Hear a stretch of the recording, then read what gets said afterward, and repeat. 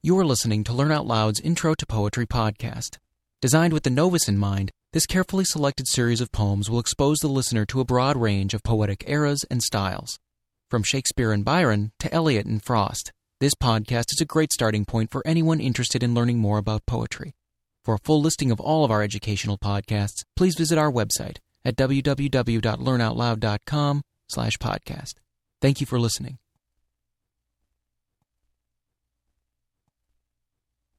The Tiger by William Blake, published in 1789, from the Cambridge History of English and American Literature. In The Tiger, Blake's imagination shakes off the encumbrances of doctrine and beats out new rhythm and new imagery for a more exalted vision of life.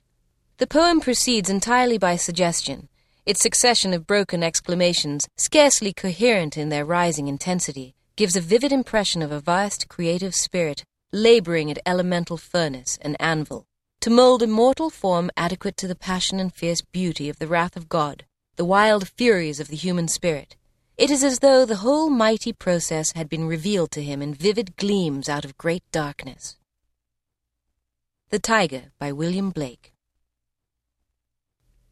Tiger, tiger, burning bright, in the forests of the night, what immortal hand or eye could frame thy fearful symmetry?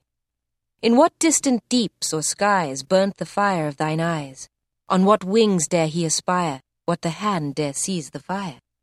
And what shoulder and what art could twist the sinews of thy heart? And when thy heart began to beat, what dread hand and what dread feet? What the hammer? What the chain? In what furnace was thy brain? What the anvil? What dread grasp dare its deadly terrors clasp? When the stars threw down their spears and watered heaven with their tears, did he smile his work to see?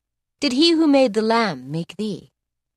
Tiger, tiger, burning bright, in the forests of the night, what immortal hand or eye dare frame thy fearful symmetry?